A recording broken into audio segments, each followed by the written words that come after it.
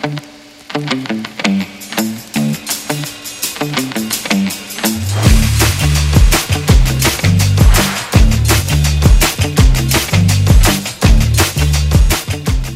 everybody out there in Clicksland, and welcome to another episode here on Clicksland. I, like always, am your host, Adam. This is episode number 109. We're almost at that 110 mark. Let's see what we can do for this episode. With me in the studio, as always, is my co-host, Dan. Dan, how are you doing today? Good, how are you? Awesome. Gossam, that's a new word. I was going to say good, but then awesome came out of my mouth. Kane, like usual, will be joining us later, but we do have a special guest. Miles Kane is joining us on the podcast today. So we have two Kanes on the podcast tonight, now that I think of it. But Miles, how are you doing? I'm doing pretty good. I just got done working 10-hour shift, so I just got off like about 15, 20 minutes ago, so feeling pretty good right now. So you always feel pretty good after you get off on a 10-hour shift. Miles actually put us over on last month's Patreon to put up Ghost Rider or Cosmic Ghost Rider for a prize, and oddly enough, he's the one that actually won it, which was shocking. He was the last one. He put us over the 190 mark for the month, and lo and behold, you walked away with a Cosmic Ghost Rider. Yeah, that I was surprised. I was hoping for it, and I was like, yes. I originally wanted the mystery box, but I think I got what I wanted. Yeah, the mystery box, if you guys didn't see, was the old school Batmobile from, I can't even remember what set that was. Was that Batman? No, what's that from? I don't even know. I got to look it up now, to be honest. I cannot remember what the Batmobile was from. But, yeah, you walked away with a cool, crisp, not so intact Cosmic Ghost Rider. I do apologize for that. You said that the flame at the back was broken off. Yeah, but I have some really good super glue, so you can't even tell it was glued. Luckily. Yeah, it was a clean break. Which was weird because it was in the box, in the package, in another package, and I thought I taped it up pretty good, but that just shows you how rough those guys can be with those packages sometimes. And I should know for sure because I did work for FedEx for about 2 years in college, so they are pretty rough sometimes. Yeah, I used to work at FedEx, so I 100% know how people treat packages. The Batmobile was, in fact, from the Batman set from way back in the day. But Kane... I always called you Kane. You're Miles. I got to remember that because Kane will get upset. Miles, Tell us a little bit about yourself. Are you casual? Are you competitive? Where are you from? Maybe what set you started playing at? Things like that in the HeroClix world. Well, yeah. I originally started right as Clobber in Time was released, and I got into pretty competitive play, a lot of casual, and I ended up quitting about Avengers, which I think is when NECA bought out WizKids. And then, I decided to get back here. Thank God. I'm trying to get more into competitive. I stopped playing mainly because the people around here just weren't that good, and online wasn't a thing yet. Are you a pretty consistent player? Like your venue plays a lot of the weekends, or not really?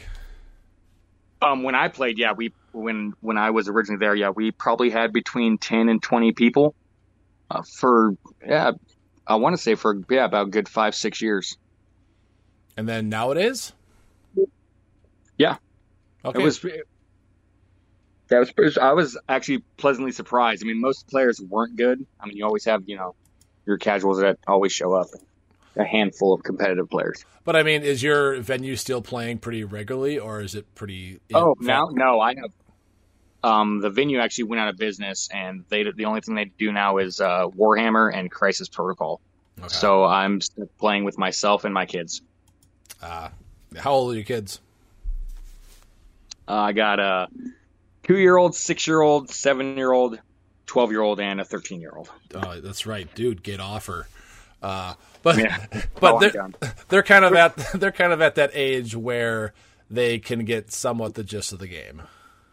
Some of them are, at least. Yeah, my 12-year-old, she's getting really into it. I mean, there's a lot of rules to learn, so I'm trying to teach her the basics and, not try and overwhelm her. Yeah. And then where are you from? I am from Medford, Oregon. Oregon. So you're up in the corner. Yeah, which here in a few months, if everything goes as planned, I'll be in Tennessee, so I'll be closer to where it seems most people will be playing. Does it rain as much as people say in Oregon? Yeah.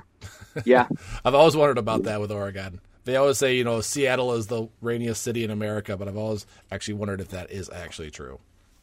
Yeah. Seattle is probably raining probably about 80% of the year, and it's probably actually more than that. Now, have you ever made it to like a Clicks Cup or an Origins or anything like that, or do you just kind of stay out of that scene? Let's see. I'm trying to remember.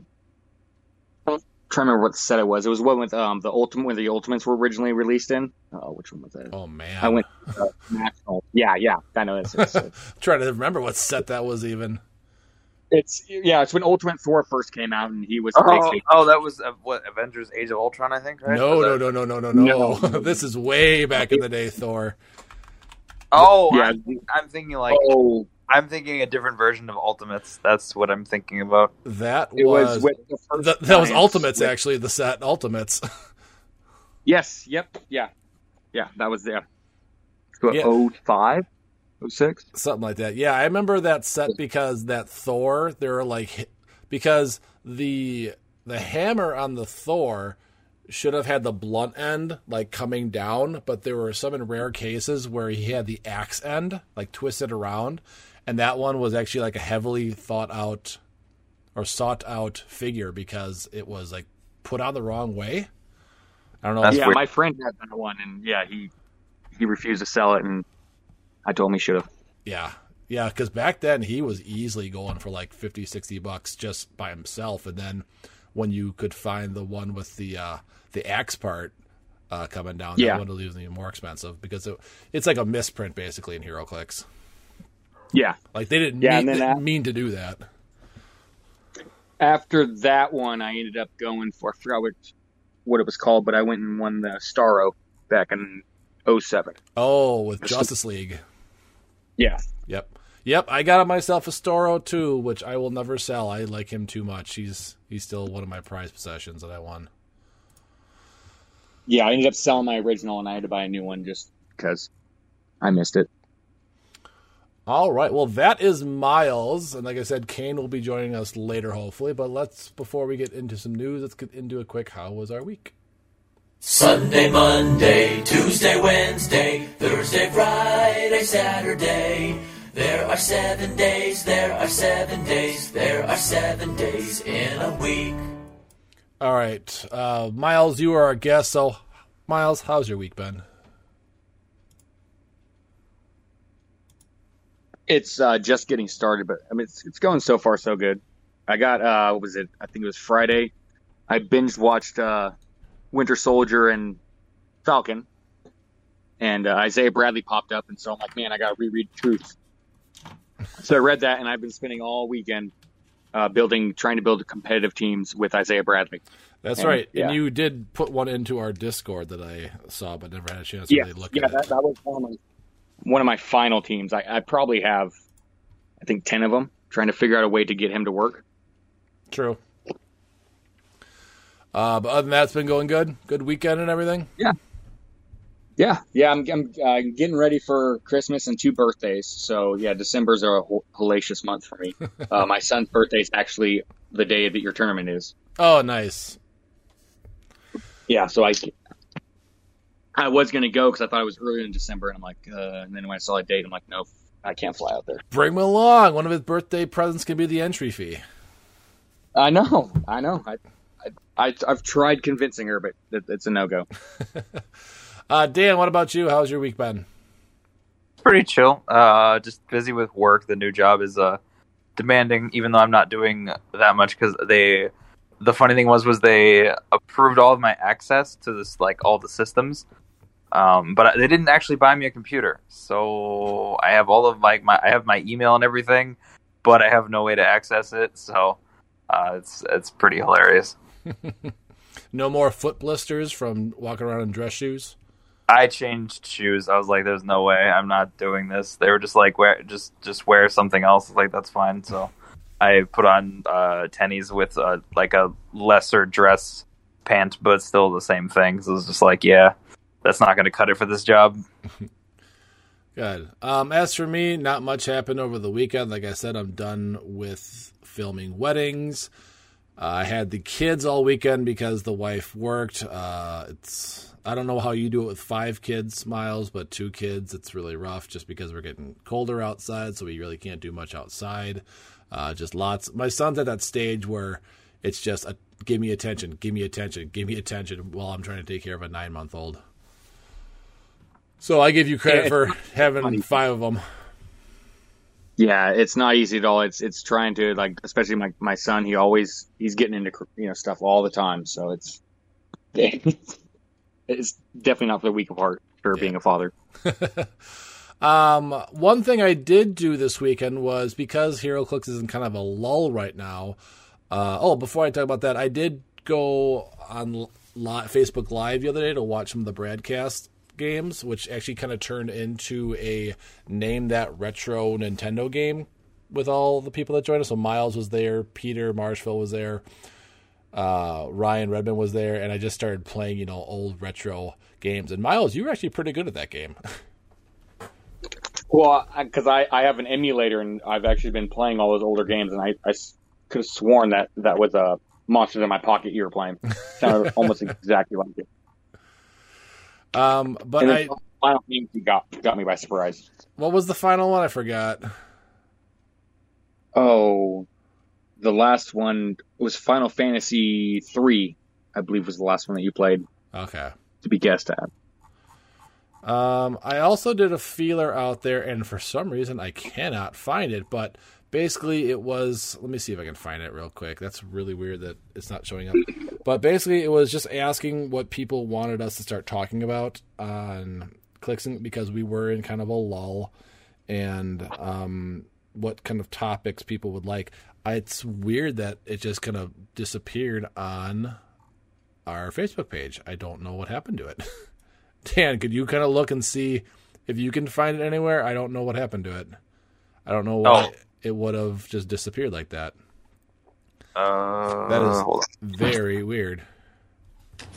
Let's see, what do we got? We have a lot of answers to the post that you put up earlier today. Yes, which I'm excited to read about. Let's see. I've got one. Okay, here, I found it on my phone. For some reason, it's not on my desktop. I don't know why, but I found it on my phone. Okay. So the question basically was, with HeroClix in a lull right now, what kind of topics would you like us to talk about? We had a bunch of answers. I'll just read some of them real quickly, and we'll get into these more probably next week or so.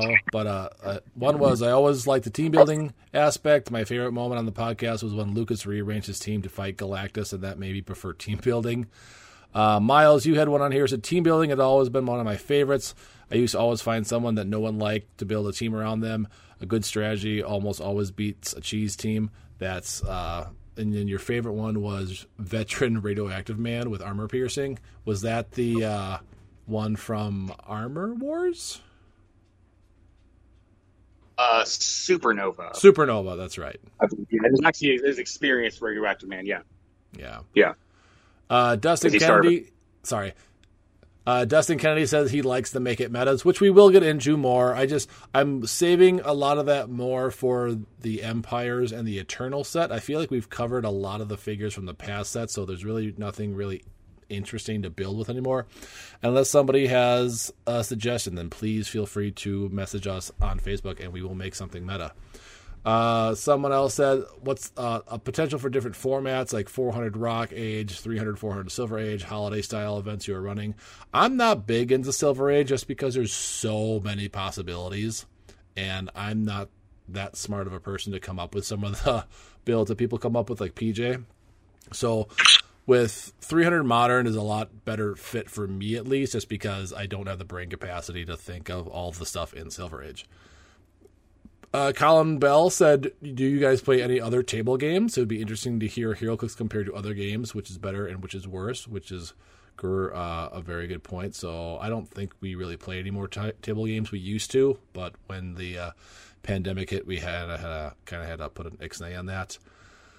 Damien said, can you talk about different comic accurate team building based off standard 300 points? That's something more Dan would probably be good at because I don't read the comics, so I really couldn't come up with any comic accurate teams. Peter Marshbell said he would like to hear some more debates that we have for potentially outside of clicks. Example, which is cereal soup? Do Cheez-Its or Fritos go with chili? Yes, they do. Why are cats better than dogs, or dogs better than cats? So, interesting question that we can probably tackle. Iron Mark said, let's make Sentry meta, which would be fun to do, but I don't think it's possible. Wow. David Stockman said, characters that are still unclicked, and who would you like to be made? And Austin Murray said, characters or versions of characters you'd like to see in clicks, or make your own custom dials and explain it, or make it meta is always fun as well. I do like our one segment we did one time and never did again, but that was the what if I were good. So we take a figure that's not very good, and we try to make them an actual competitive figure. So Sentry, you might be coming up with that one. But great things. I don't know how much of a lull we're going to be with in clicks for a while, just because Empire and Eternals is coming out soon. So hopefully we'll be able to talk about some Eternal dials, and then Empire will get some more spoilers, which we'll talk about some more previews in a little bit. But that is pretty much my week. And now let's get into some news.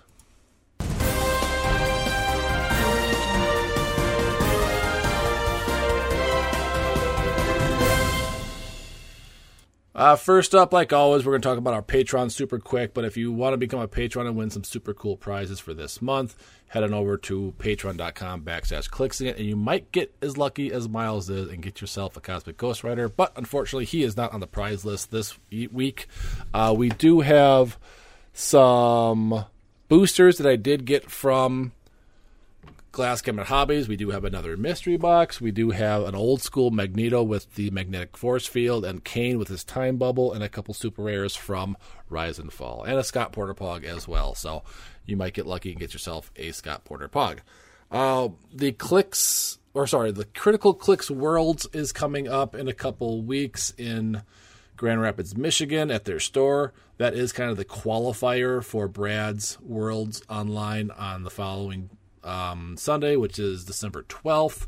So if you're interested in either of those, you can go ahead and check those out. But why go to those when you can come to the Clicksingit Cheesehead Championship on December 18th? That's where it's happening, people. Wisconsin, it's a great state, especially in the winter. We all know that because there's only two seasons in Wisconsin, which is winter and construction. But we would love to have you at Gamers Realm in New Berlin on December 18th. We got some great prizes. Now, I can't guarantee prizes like Scott Crampton. I don't have the pull like him, and I don't have the prize support like him. I know he's putting up a lot of the prizes that he's won over the years. I don't have that kind of prize support, but we are going to have some great prizes based off how many people we get there. Hopefully, we get enough to do like a brick for first place. If we can get enough people, we might be able to do a case for first place. I don't know. But our store is very generous. We're going to get some support from Glass Cabinet Hobbies. It's going to be a good time. So check out our Clicksingit Cheesehead Championship on the win, or you can find the event on our Facebook page.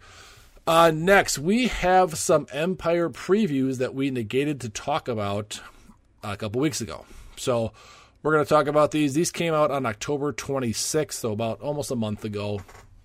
You can find them on our Facebook page. The first one we're going to talk about is the super rare Mar-Vell. So he is, let me look here, he is either 125 points or 75 points. He's got the Avengers, the Kree, the Negative Zone, the Cosmic, and the Soldier keyword. He's got two traits. The first one is the Kree Skrull War. Free. Choose an opposing character within range. The chosen character can't use shape change or super senses when attacked by Mar-Vell and friendly sidekicks this turn. That's really good, especially the fact that they put in the super senses as well. So that makes him very viable right there. So no rollouts. His second trait is the return of Mar-Vell. The first time Mar-Vell would be KO'd, instead turn him to click number 8, then roll a d6 and heal him equal to half the result. If Mar-Vell is 125 points, instead heal him equal to the result, protected pulse wave. And then he does have a damage power. Captain of the Kree Empire. Leadership. When Mar-Vell uses it and succeeds, you may instead generate a 003 Kree soldier on click 1. They've been giving that leadership power to a lot of people lately. Yeah, but then it's like just good. It is. It's thematic, so I will totally give him that. He does have the shield and cosmic energy keyword or team ability. At 125, you're getting a 10 running shot, an 11 psychic blast, 18 defense with that 4 damage special power. He is a 7 range double target and is a flyer. At 75 points, you're getting those same powers, but then only for 1 click, and then he is just charge, energy explosion, senses, and outwit. So he's not a bad figure. I think you're definitely playing him at 75 and not 125 because you're getting the running shot psychic blast.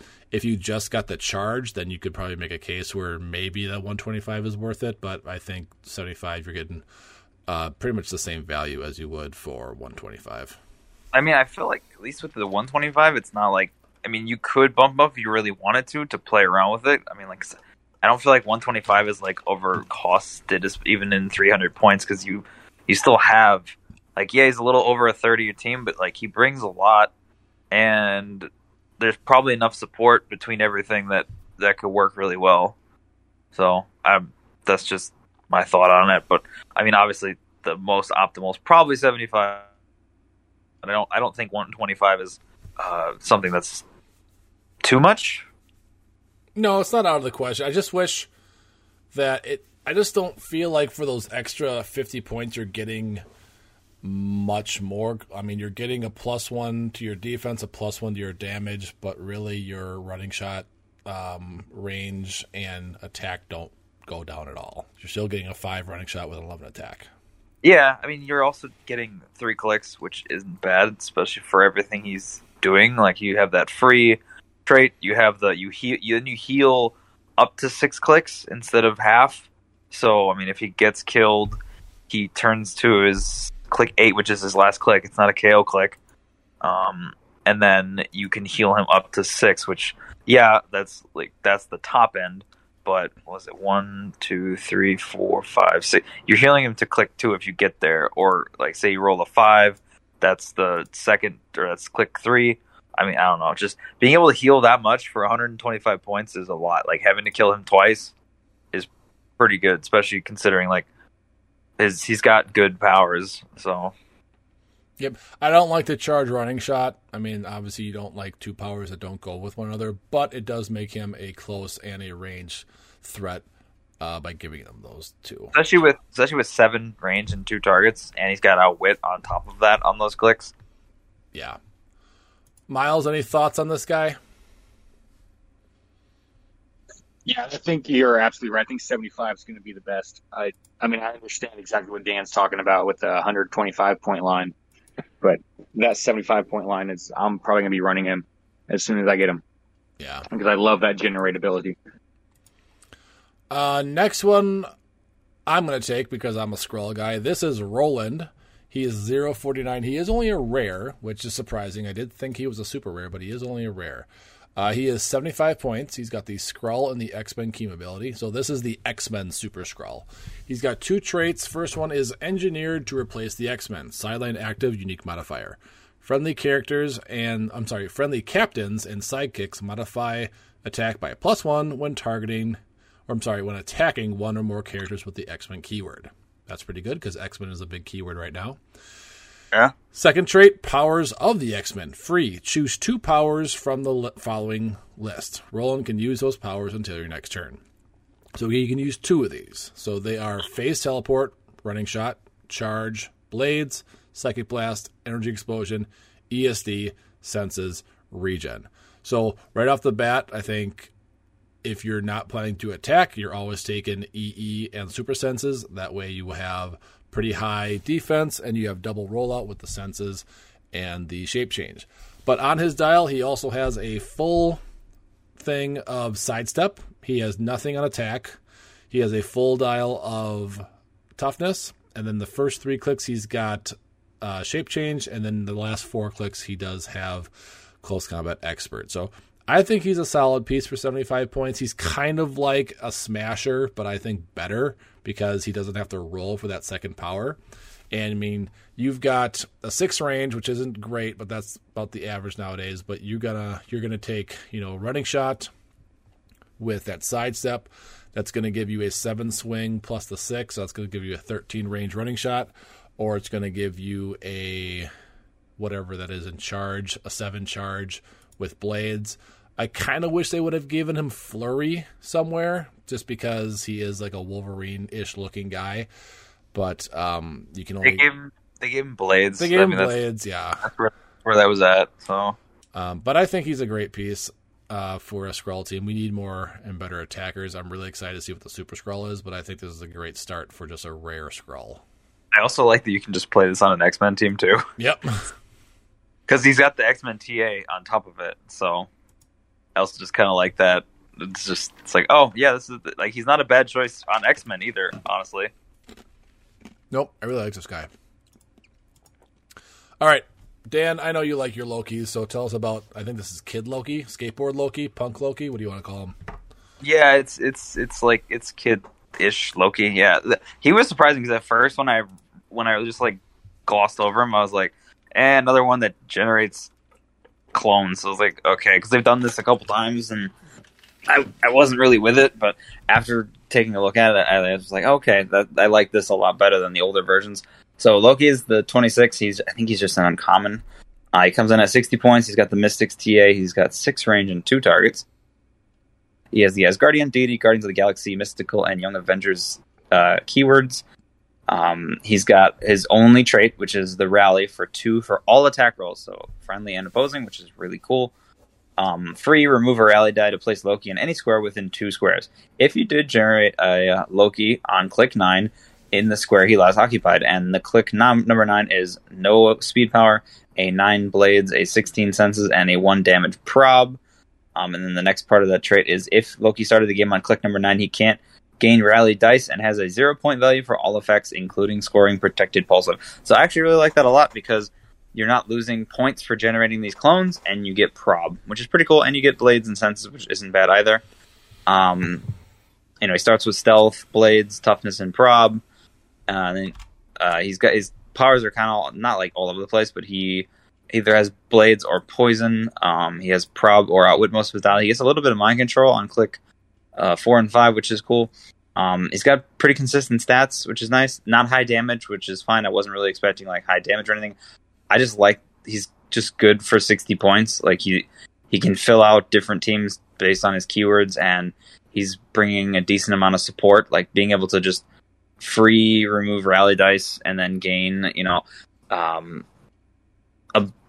bunch of clones that have prob is nutty. So having potentially that many probs on the field is pretty good, especially because of the fact, again, there's 0 points, so you're not getting hurt by generating them, for at least for point wise. I think he'll see play, honestly. Yeah, I mean, Lokis are always, annoying pieces, and that's what this guy does. I don't know if you remember or if you mentioned he was a Mystic also, but that's always a pain in the butt to get rid of. Yeah, especially now, because there's not a lot of Invincible rolling around. I mean, there is some reduced penetrating damage, but I mean, overall, I think he's actually probably one of the better ones they've made as far as like the look. I feel like I'm just waiting for a Loki that's just like a little more straightforward. He always has like a gimmick, but this one's like his gimmick. He does it well, so I do like this one for that reason. Yeah, and I can't really remember the last time they made a uncomic generic, because he is technically a generic if you want to get more of them. So that's going to make him a little bit harder to get. Yeah, but I don't think it'll be super expensive. I don't think he will too, but because the last Loki from Mighty Thor was just a common, so they haven't really made that many Lokis, or at least like that level. Yeah, it's either been like super rare or then you had the common. So yeah, he's kind of in the middle, which is not bad. Yeah. Miles, thoughts on this guy? This is actually one of my most wanting wants. I want to get him, and I want to team him up with the JLU Dr. Fate. I don't know. I saw as soon as I saw Loki, I'm like, I want to team him up with Dr. Fate. And the fact that he's Guardians of the Galaxy that I just realized. That's funny. Yeah, I like that. I was like, oh, this is cool. Oh, I didn't even notice that.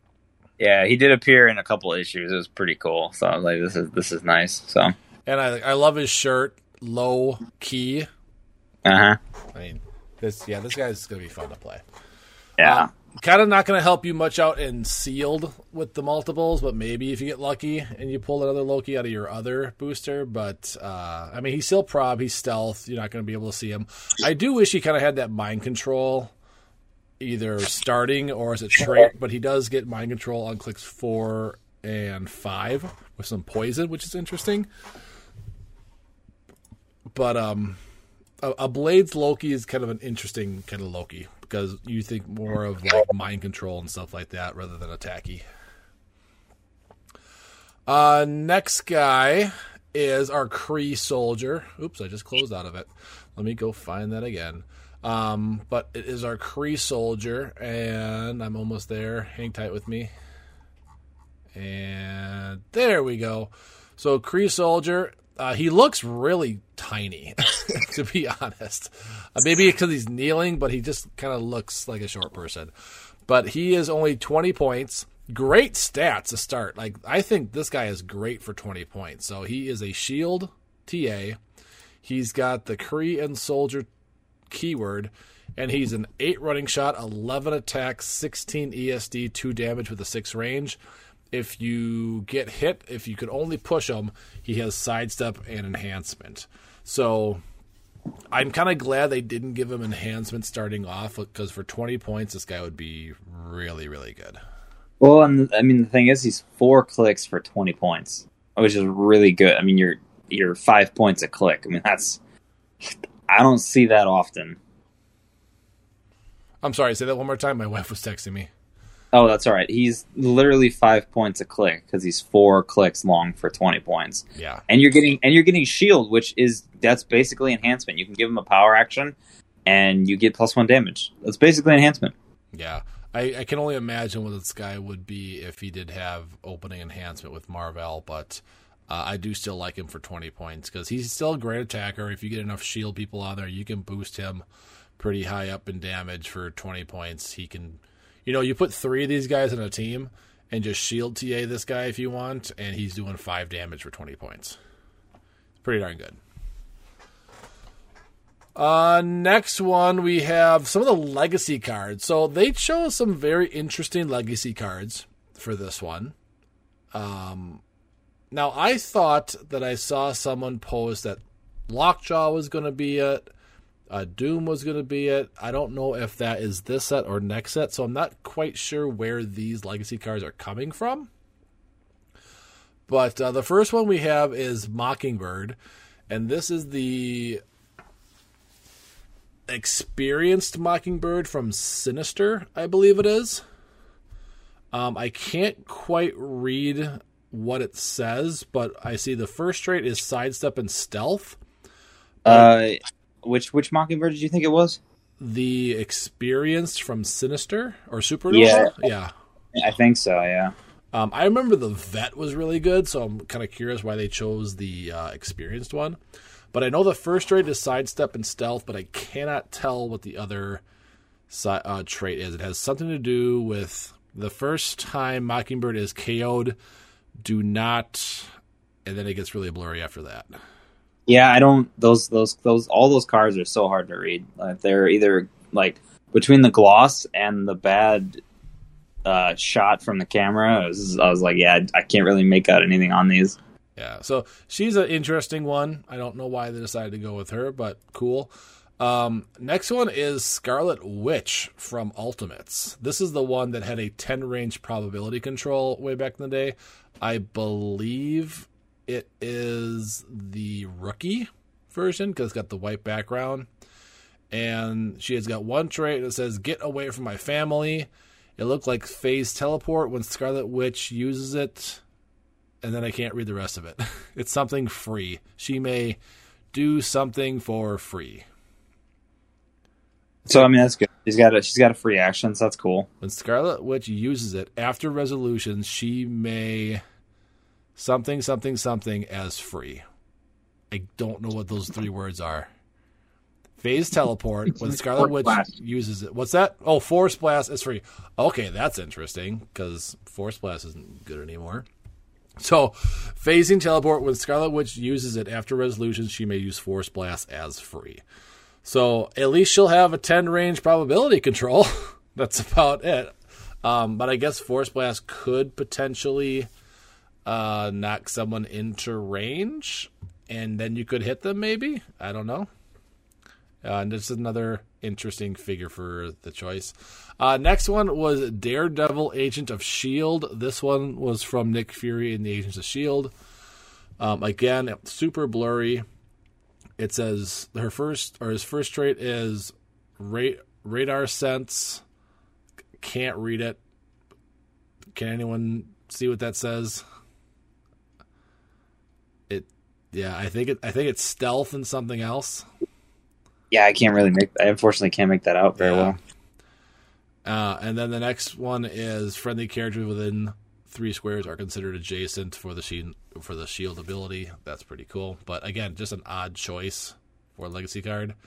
They do have a Hawkeye. I think this one is from Ultimate as well. This is the Rookie. He's got a trait, a white power on attack, and a white power on defense. I have no idea what these say. I have no idea what those say at all. And then we have a Joe Fixit from Incredible Hulk. Again, super blurry, can't figure out anything. So then we have a Namor from Avengers, which I always liked because he had a dolphin symbol with a trait that was flight, flurry, charge, but doesn't have his speed. But then I can't read the rest of it. So that one I'm a little excited about because he was actually really good back in the day, even without it. And then we have a Captain America from Ultimates, which, again, I can't read any of it, but just weird choices. I don't know if these are I don't know what these are from or for. It just seem really odd choices for legacy cards.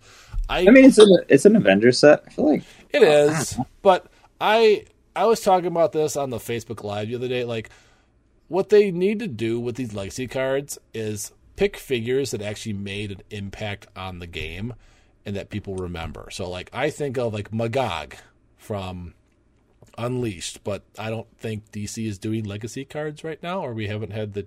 No, we did with Wonder Woman. So that was a big one. Magog was, like, is Hall of Fame, in my opinion, for the HeroClix world. Nightcrawler from Web of Spider-Man. As disgusting as he is, I think he deserves a legacy card. Because he was a huge part of the game. Metron from Arkham Asylum. I think he deserves a legacy card because he was a huge part of the game. You want to bring the old, like, not necessarily like broken but slightly overpowered characters from not even old times back to being in Click, or just like not even overpowered, but ones that people remembered. Like, I mean, the 3 you mentioned were like a heavy part of the meta. Those are just the ones that are coming off the top of my head. But like, nobody cares about Joe Fixit. Nobody cared about him when he came out in the first place. Nobody cared really about this Hawkeye. Nobody cared really about the Daredevil Agents of S.H.I.E.L.D. He was cool, but he was not like, I remember playing this guy a ton. Nobody played him a ton. They probably played him once or twice. So when I think of legacy cards, I think of something that made an impact on the game, or like a con artist. The one that was 10 points, 11 points, and when you pushed them, it got perplexed or something like that. Like, that to me is legacy card worthy, not these other ones. Now, I thought they did a really good job with the Fantastic Four one by bringing all the Fantastic Four ones in, except for Morg. Morg didn't deserve a legacy card. I can't remember the other sets, what some of them were, but I thought they did a decent job with the Wonder Woman ones. But these are just odd choices, in my opinion. So I'm not sure what brought these figures along. Like the Captain America, maybe, but it looks like it's the common, or I'm sorry, not the common, the rookie and not the veteran, because it's got the white background around it. Maybe I'm just reading that wrong, but just odd choices, in my opinion, for what they did with these legacy cards. Thoughts? I don't know. What was it? The Hawkeye seemed pretty neat too. Like from whatever, like the older one that they used. But like, I thought the Hawkeye. when I think of legacy card worthy Hawkeye, I think of the Speed Cycle Fantastic Four Hawkeye. Miles, I'm sure you can agree with me on that one. Yeah, that's easily. And I was a little upset you said no one was excited for Joe Fixit. That is easily my favorite incarnation of Hulk. So when I saw that legacy card, I'm like, yep, I'm getting it. Well, I apologize to you, Miles. That is your favorite. I'm probably one of only a few people. I actually wish they would have done the Clobbering Time Hulk Fixit, because I much preferred that one. That one was, I always played that one. And I love the sculpt. Or like even getting back to Hulks and legacy cards, the Rampaging Hulk from Mutations and Monsters, the mail away, I think it was, where he had like full movement Quake or something like that, and he's got the rubble coming out of the ground. Like that was such a cool figure when it came out. Like that's what I think of when I think of legacy cards. Which one was that? Leaping Hulk. Leaping that Hulk. was the mail away. Yeah, the one that was like hammering into the ground and the pieces were like flying out of it. No, he had like he's in the middle of a leap. He has legs crouched and his arms behind him. I don't remember that one. Other ones like Legacy Ares. Oh my God, give me a legacy card for Legacy Ares, please! I beg of you. But yeah, there's just some other ones that I would have preferred, but I know they have some reasoning behind it. I'm just not sure. Kane, welcome to the show. I see you hiding in the background. Yeah, I'm stuffing my face. I'm really hungry. Got a quesadilla. It's really good. But, hello, everybody. Real quick, I wanted to chime in. Thanks for calling up on me. The legacy cards, the ones that we're getting, the ones that are being revealed, do all of them have like really cool molds? Not like really. The sculpts look pretty cool, or no? I'm asking. I don't know. Not really. I mean, yeah. Captain America is as usual. Namor is okay. Joe Fixit. He always came on one of those really flimsy like poles because he's jumping up in the air. So he always broke. Hawkeye, nothing special. Daredevil was okay. Scarlet Witch is, I guess, kind of cool because she's holding up like a half crest moon, something like that. And that's where I kind of like, or go ahead and finish your thought. I say that's about it. There's nothing spectacular about their sculpts. Yeah, and that's where like I'm just like, if you're gonna do these legacy cards, which mind you, like this is add-on, this is extra, right? Quote extra, like it's not. Well, boosters and everything did get a price increase, but let's just say for the sake of argument, we're not paying extra for these legacy cards, right? Like it just comes with it. So like you can't get too mad about it. Like we would want better, we would expect better, but I feel like that's just how it is, right? Like that's just what's been going on for the last 3-4 years. But with the legacy cards, like I thought they were going to go with at least like Cyclops, where that super rare Cyclops from Xavier School. I think he's super rare. Anyways, like that mold's cool, and I thought we would get more figures like that, but kind of getting figures that have cool sculpts that aren't exactly chases or maybe not super rares, but at least they look cool, and then give them modern powers so that you can play them.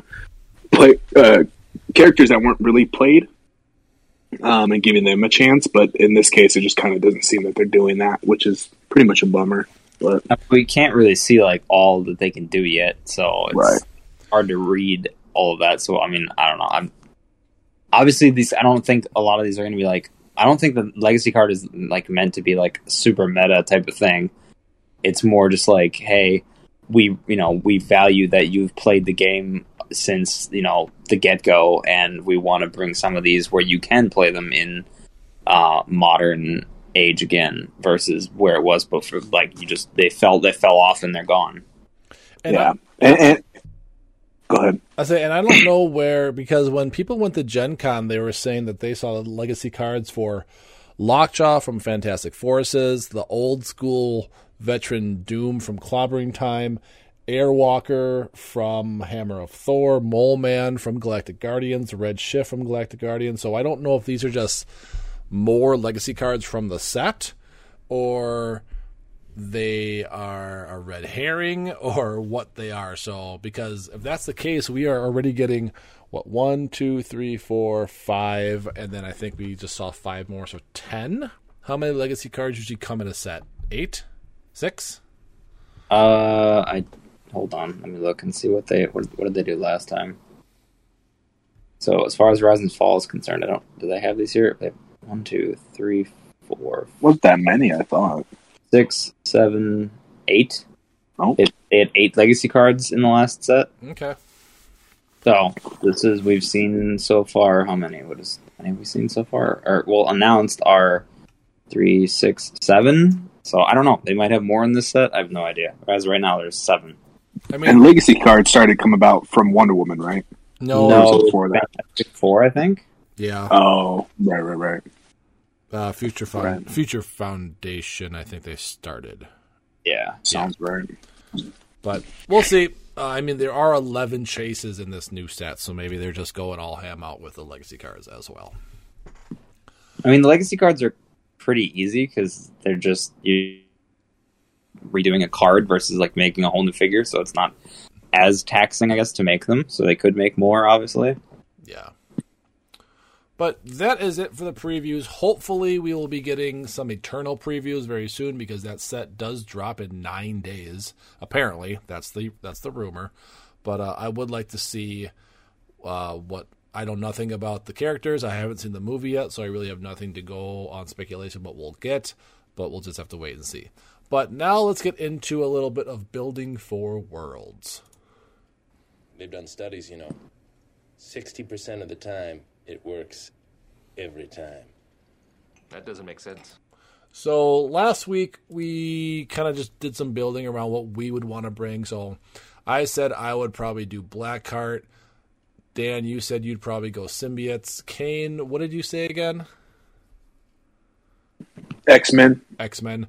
Miles, if you were going to go to a Worlds, what kind of team would you bring?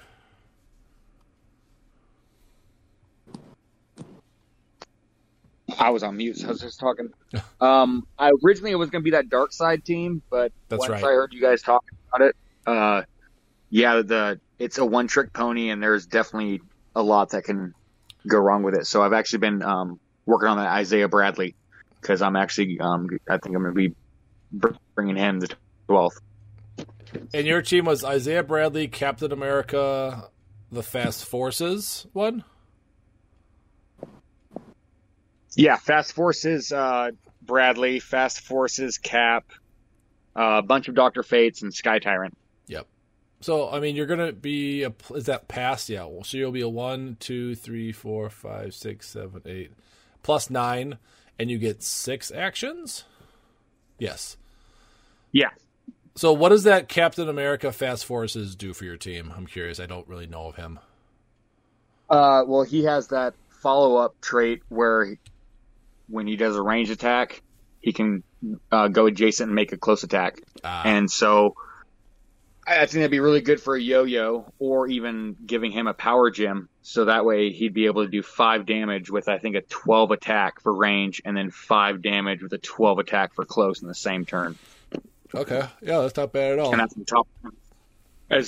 on top of having Sky Tyrant if I run with the regular Isaiah Bradley for 60. That'll be able to give him 4 damage with his Empower. And then that's not the Isaiah Bradley that prevents penetrating damage. That's the Prime. So this one's just really good for 25 points. Yeah. Doesn't he have like colossal stamina or something crazy? Yeah, he has Yeah, the 25 yeah. Yeah. I actually have a build of him using the Soul Gem to counteract that colossal stamina so that I'd be able to go and, just boom, boom, boom, boom every turn. Yeah, there you go.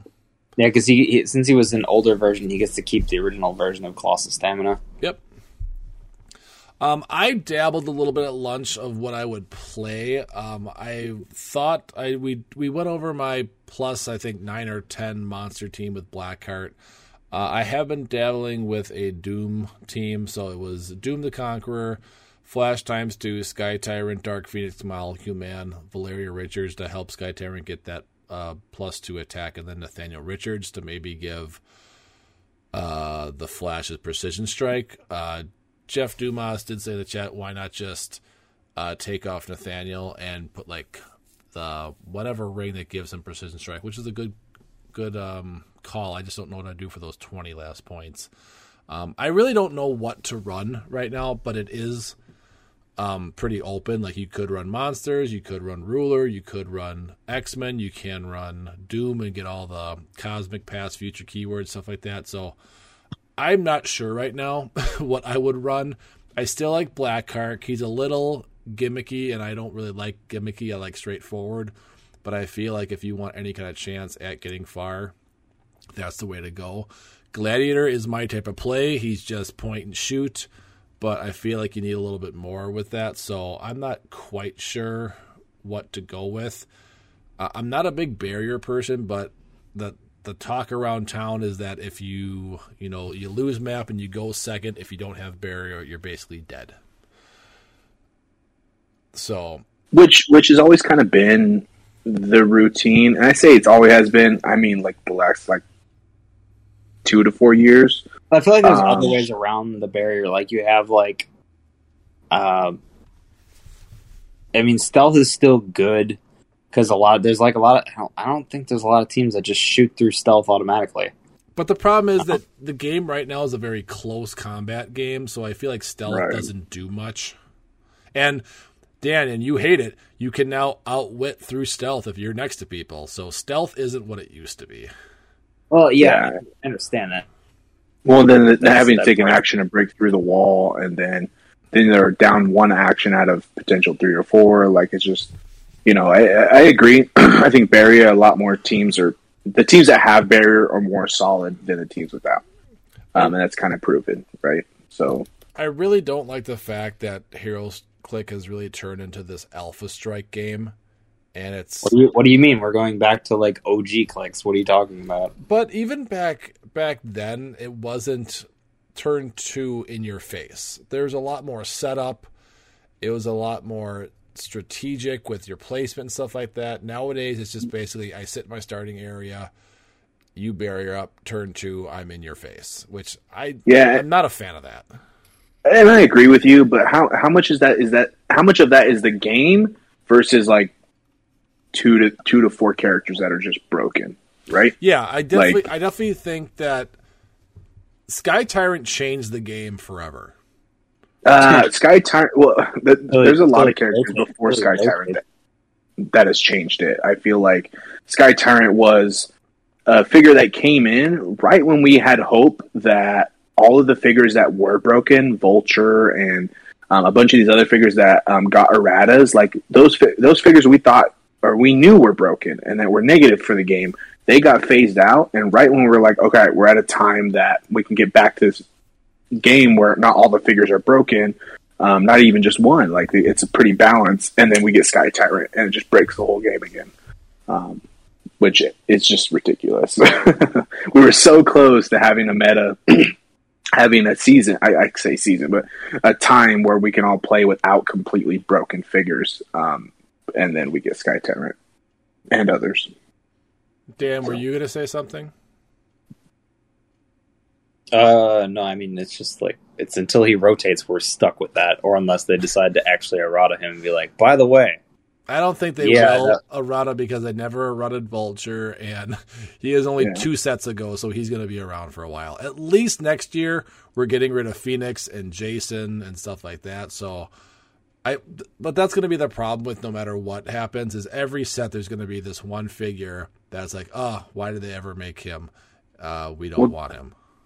Are we getting at least so far with what I've seen from Empire? I mean, obviously that could all change, but I haven't really seen, at least from the previews that we've seen, anything that's uber broken. That's okay, this is just bad for the game, but which is good. But at the same time, you got with Sky Tyrant, I almost feel like you need fire with fire, right? You need broken to beat broken. No, you don't know. Then that's just a slippery slope at that point. No, right. I'm not asking for more broken figures. What I'm just saying is you don't play broken figures and you get stompled by broken figures. You know what I mean? Yeah. Like that.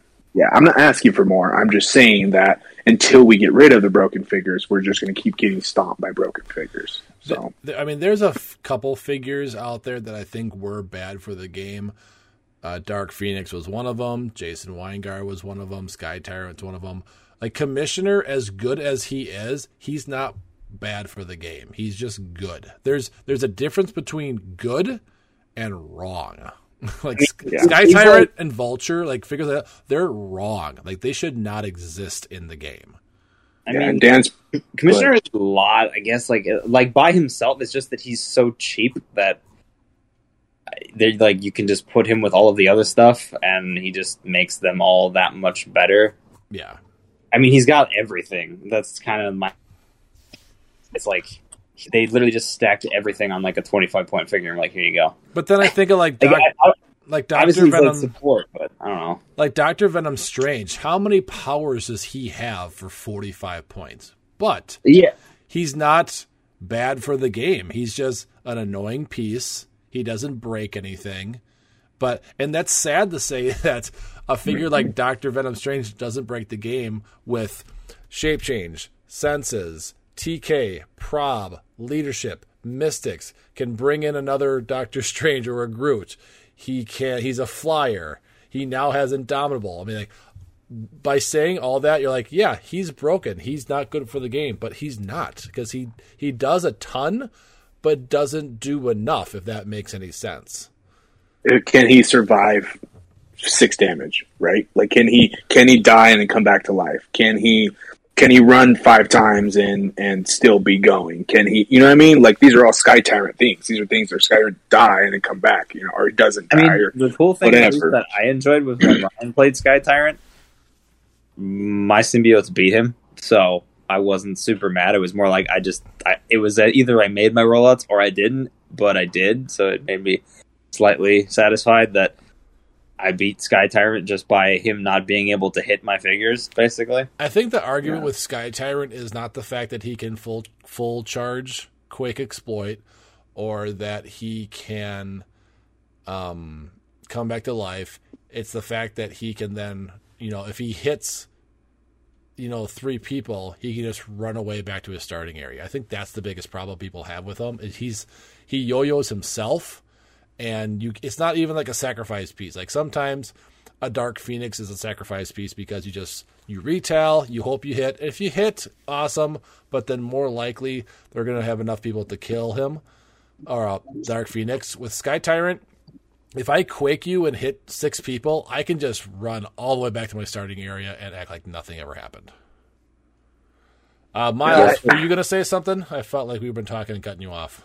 Yeah, I just wasn't going to cut you off. So I actually think the main problem is the size of the maps. That's the one thing I'm not happy about when I came back, is how small they are. I think that if we had brought back our bigger maps, that we would actually be able to see less broken characters. Like because the square 24 by 24 maps? No, the 36 by 48? Did they play them in Modern? I believe so. I don't know.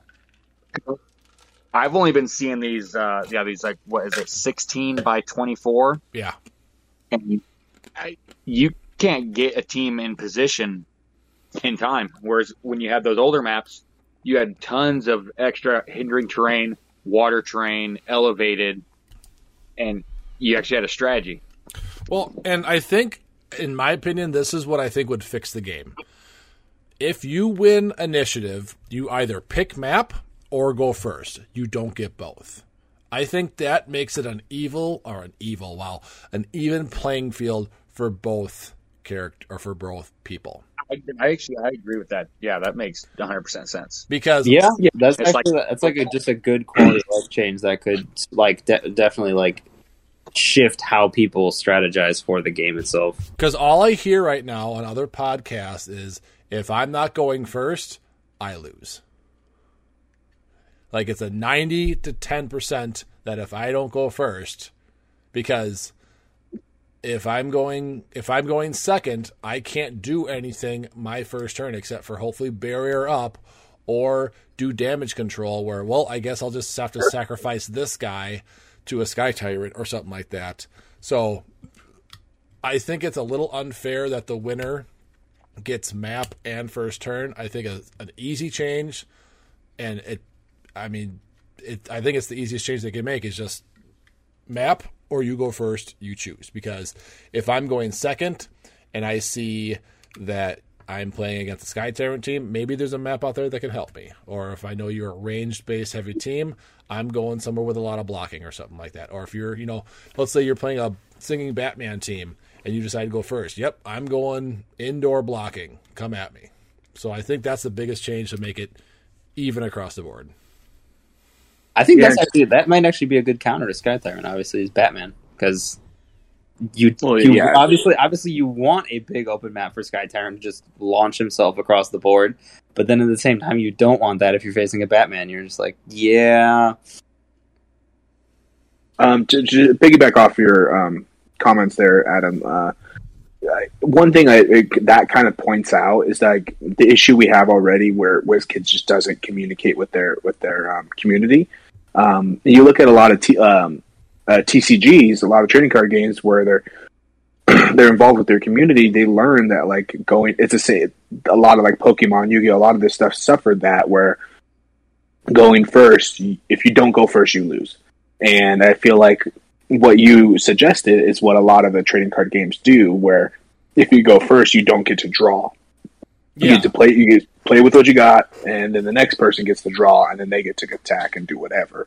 Like that's the normal, and which took time to do that, but like that has proven to be very effective for the game and the health of the game. So I think that's a very, very proven suggestion.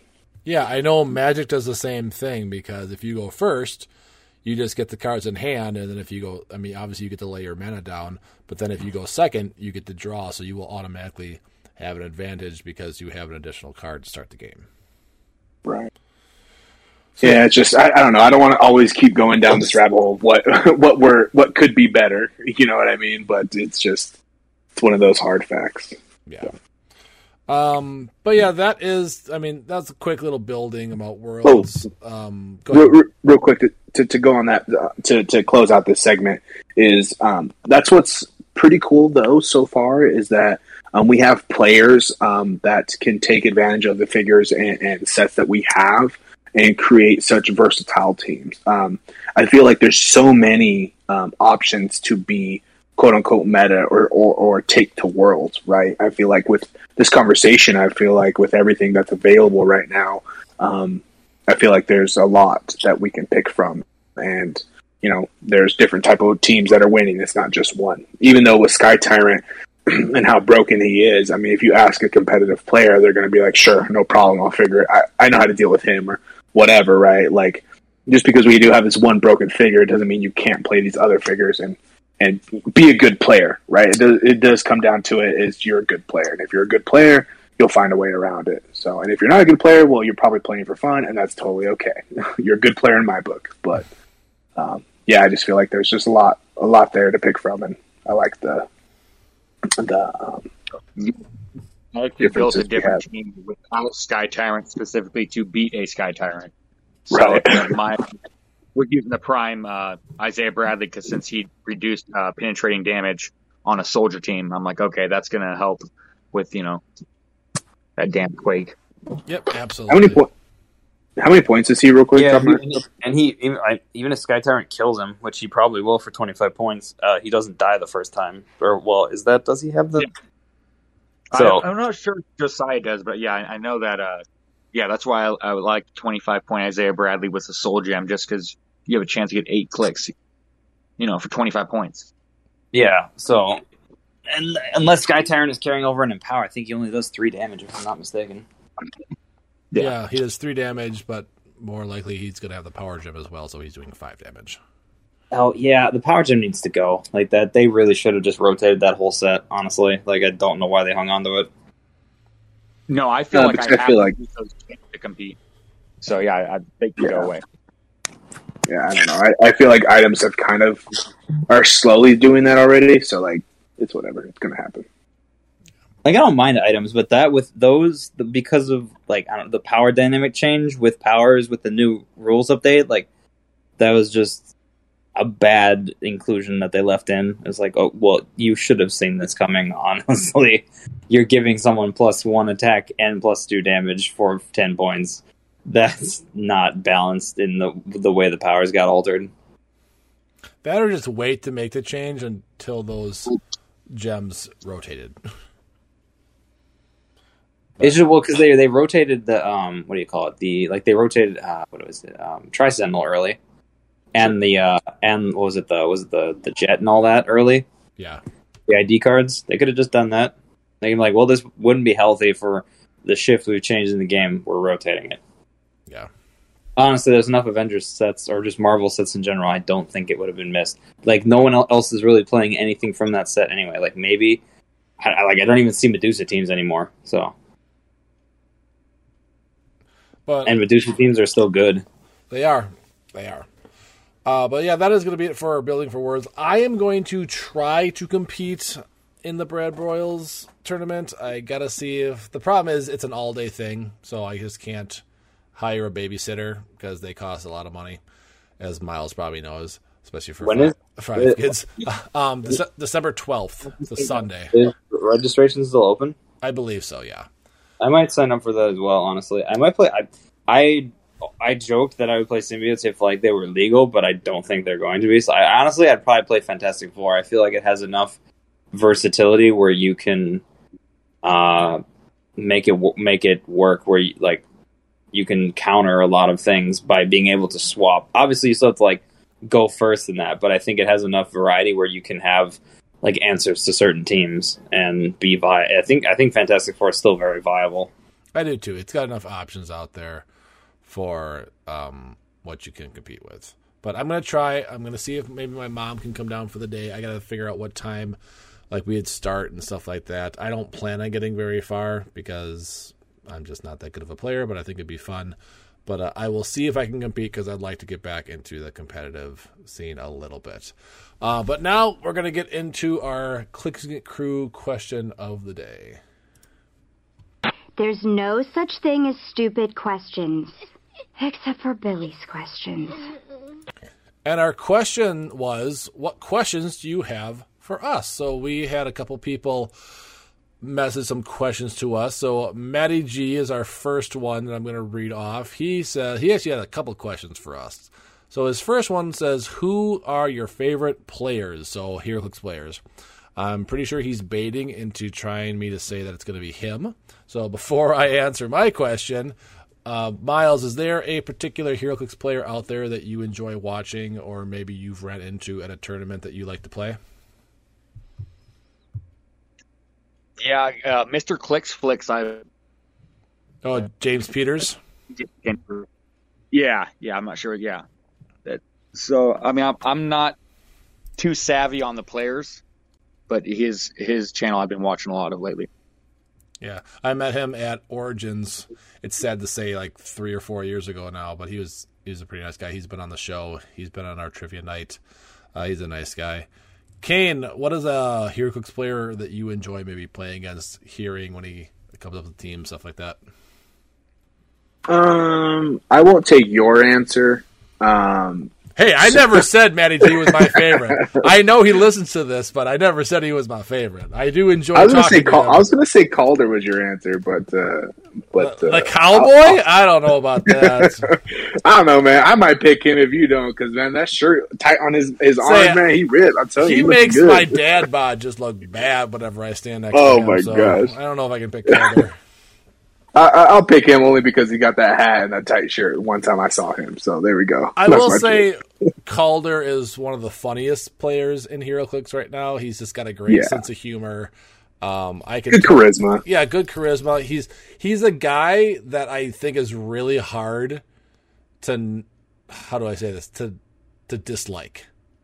Right, and I think sitting across from him, and this comes from me, where when I play, I try to be very positive, and I try to be open, right? I don't let people walk over me or try to cheat, but at the same time, I try to be a lot more understanding and considering. And I feel like with Calder, I get that, right? He's totally very formal and very polite. Got that nice charisma. So yeah, that's my answer. I like him. I wish I got to meet him and talk to him more, play against him, but from audience looking in. He's a good person to the community. Yeah, he doesn't. He's not ever gonna think or say that he's better than you. He'll always joke with you during the game. I don't think he takes the games too serious. I love his little skits on his show. Like I said, he's a hard guy to dislike. Benji, you're cool too, fam. Don't worry. I like you too, buddy. I like you too. Dan, is there anybody in the HeroClix world that you enjoy listening to or watch playing or anything like that? Yeah, actually, it's Matt's teammate, Joe. Honestly, he makes some interesting teams that I would say, like... Joe. Why am I not thinking of a Joe? Josafa Alves. Oh, gotcha. Okay. I think I've heard him call him Joe before. If not, sorry, I apologize if he listens to our podcast, but he makes some interesting teams that I would say like resonate with me, and I've seen him play, and he's good. Like I like him a lot, so he seems like a good dude. So, Adam, before you go, I want to say one thing real quick. My original answer was going to be I started talking about Calder, but shout out to those of you in the community. He's honorable very quiet, mention. Honorable mention is Jeff Dumas. He is actually very knowledgeable and he gives like very good critiques. And you guys obviously in the Discord hear him here and there, and he's pretty knowledgeable. And I think when he kind of jumps back into the game, if he ever does, I think is a pretty good person. He's very polite as well. He's very tall with long beard, and he might not he might seem pretty intimidating, but he's very nice and very knowledgeable. So shout out to Jeff Dumas. I think my runner-up is, no offense, Matt, but you're going to be my runner-up, Benny G. I've known you for a while. You're a super nice guy. But you're a pilot. You like to pilot your teams. I like guys that are a little bit creative and build their teams. No offense, Matt. I love you, man. But I got to go. I think my favorite is just PJ, just because of the teams that he comes up with, that like his sole purpose sometimes for Silver Age is just to get figures banned. Like who was he trying to get? He was trying to get the plastic explosives from the Batman utility belt banned in Silver Age, and he came up with a team. I forgot what it was, but that's like his goal. He never goes into tournaments too serious. It was a massive Burt team with Vulture, the plastic explosive, and a bunch of the Friends of Humanity and some other shenaniganery. I thought that was more the tank, not the plastic explosives team. No, I'm pretty sure that was the plastic explosive. But like the way his mind works with team building is like a beautiful mind. Like he knows how to build teams, and he just has this knowledge of figures from way back in the past. Oh, like this figure would go with this guy, and this is how I'll break the game.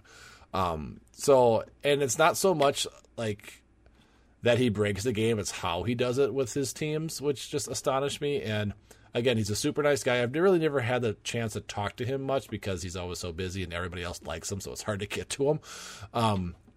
But super nice guy. He never goes into a game too serious. He's always joking with the competitor. When I saw him at Origins 3 years ago and he lost in the finals game, he was just having the time of his life. He didn't care that he was in the finals and that he lost.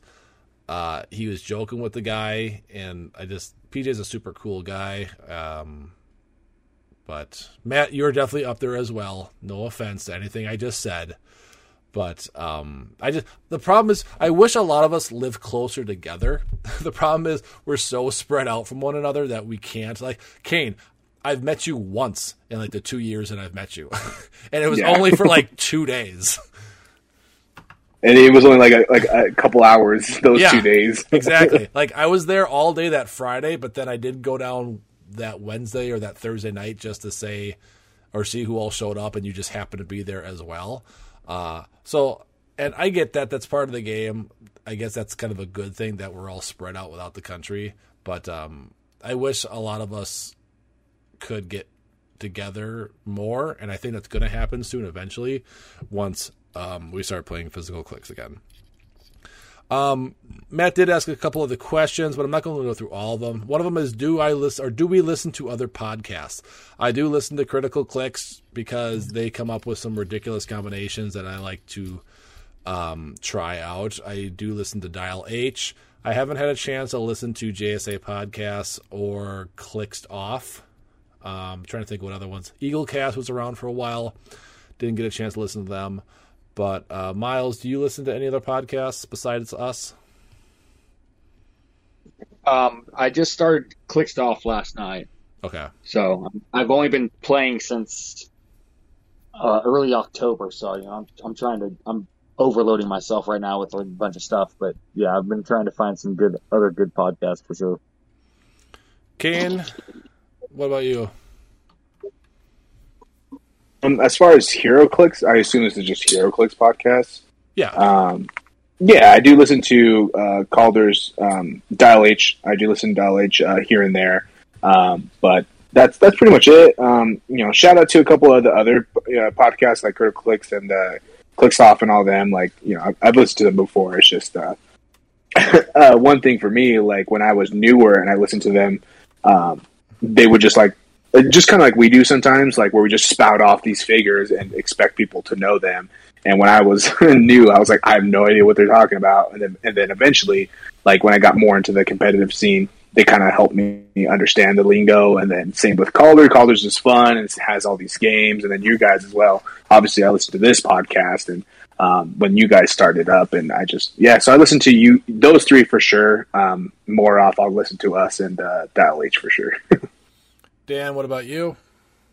Yeah, I'm going to listen to Critical Clips. I don't have a lot. I mean, I also I read the articles on Majestics because they publish some good stuff and they don't charge a lot to have access to it, so I don't mind chipping in for that. Another one of his questions is, what would make you retire from Clicks? Miles, what would make you give up the game? Oh. Sounds like again. Yeah, that's again. The only reason why I gave it up was the lack of competition and competent players locally. And I was going to say, that's a flex. But with the online, I still got to give Roll20 a chance. And so, yeah, I got to try and figure out how to actually start playing that if I'm going to be going to that tournament. Physically or online? Online. Okay. Yeah. That's right. You're from Oregon, so Michigan's kind of a bike ride. Oh, you from Oregon, bro? He's from Oregon? Yeah. I always find it funny because, like, isn't Calder from, like, Montana or Utah or something? I thought like like South Dakota, I thought. Or South Dakota. So, like, Calder's closer to you than he is to us. So it's like... Yeah. Well, I live in Utah, and I'm from Oregon, so, like... so, next time I travel to Oregon, I'll hit you up. Salem. I'm from Salem. From Salem. Okay. Yeah. I'm actually going there this weekend. It'll be pretty fun. Oh, there you go. Next time I'm in town, I'll hit you up. Kane, what would make you retire from Clicks? I'm not gonna lie. If they keep doing what they're doing, right? Like we talked about constantly. They're doing a lot of stuff, so you got to be more specific. Exactly. That's kind of my thing. Is they're doing a whole lot of nothing. Right. We thought with their price increase, we thought the sculpts would be better. They're not too much better. And I feel like they keep bringing out broken figures. It's going to suck. Distribution. I respectively disagree with that on this set. Like the sculpts are fantastic. That's this set, right? Now I'm going to get to my point right here, right now. To answer the question without this beating around the bush, the distribution. That is what will keep me from the game. That's when I will retire if the distribution does not get better. With this set, I agree with you, Dan. I think this set is the saving grace. I told you guys before, I'm done buying clicks. And then when this set came out and revealed symbiotes, I was like, they got me again. But if distribution is not there, and I've said this on the podcast already, if the distribution is not there, I am done with HeroClix. It's just that's what would make me retire. Is the poor distribution. And I talked about this on the Facebook Live the other day. I think the biggest thing is too, like you hit it kind of on the head, is that when you buy a booster, the second you open it, you lose money. Like there is no making money in this game. Yep. I feel like in Magic and Pokemon there are ways to make money, but the cost of a booster is not worth the figures, especially when you pull when you pull a rare, and even when you pull some super rares, it's not worth it. You're better off just going to a website or on the Facebook Marketplace is buying that super rare that you want rather than take the chance on it getting in a booster. And that would totally be fixed, I think, with the 2 Chase Sakeis, the constant like rarity pools. Like, let's just get on it. You know what I mean? Yeah. Dan, what would make you retire from HeroClix? I don't know. Probably just boredom, I guess. That'd probably be the biggest thing for me. Was like if I wasn't. What was it? If I wasn't playing and I wasn't like enjoying the game, I probably would quit. I mean, I don't carry like a large stock of clicks anyway. I'm pretty particular, so like I'm not like hurt as much.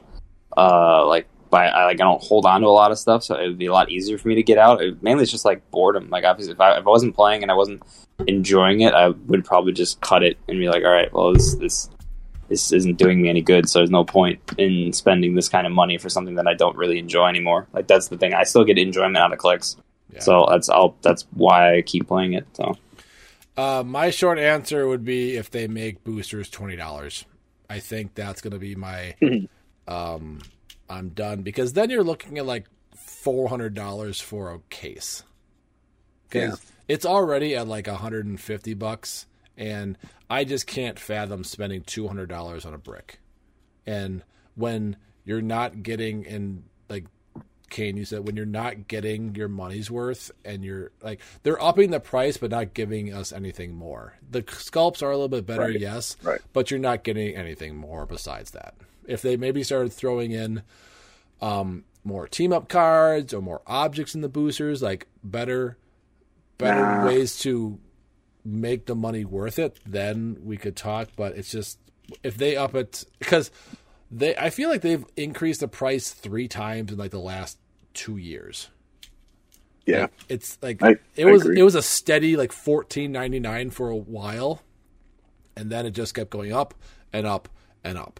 And I get that when you're doing like a bigger set with colossal figures like Avengers Infinity, Superman, Wonder Woman,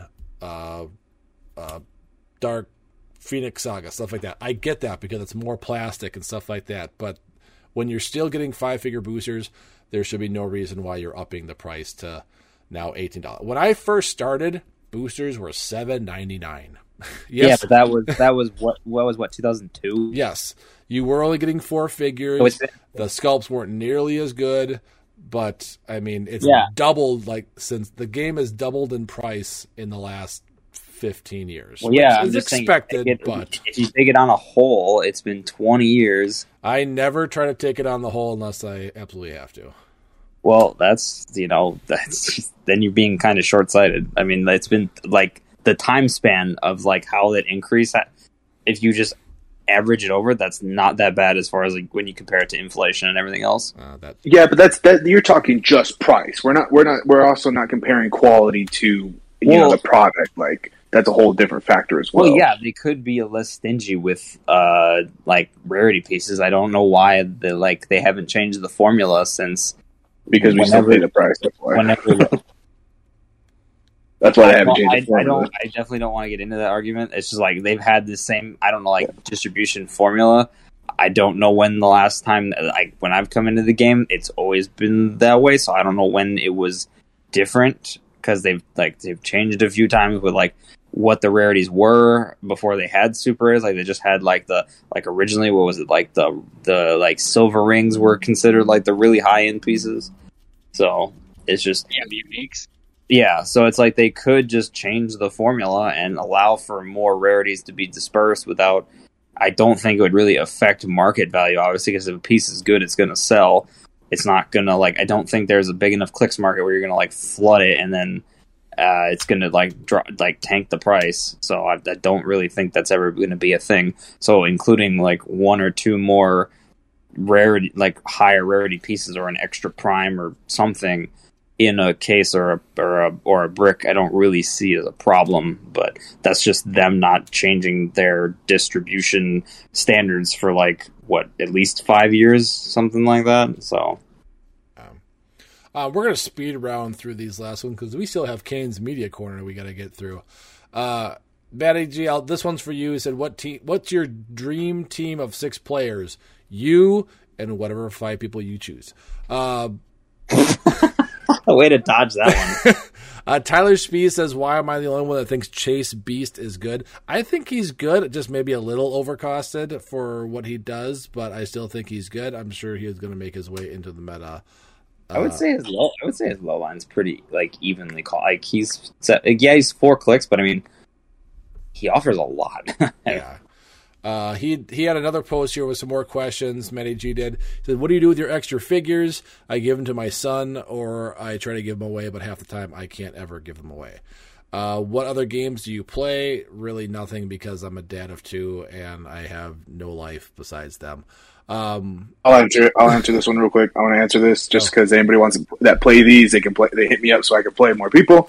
I'm not gonna go down video games. It's a whole different thing.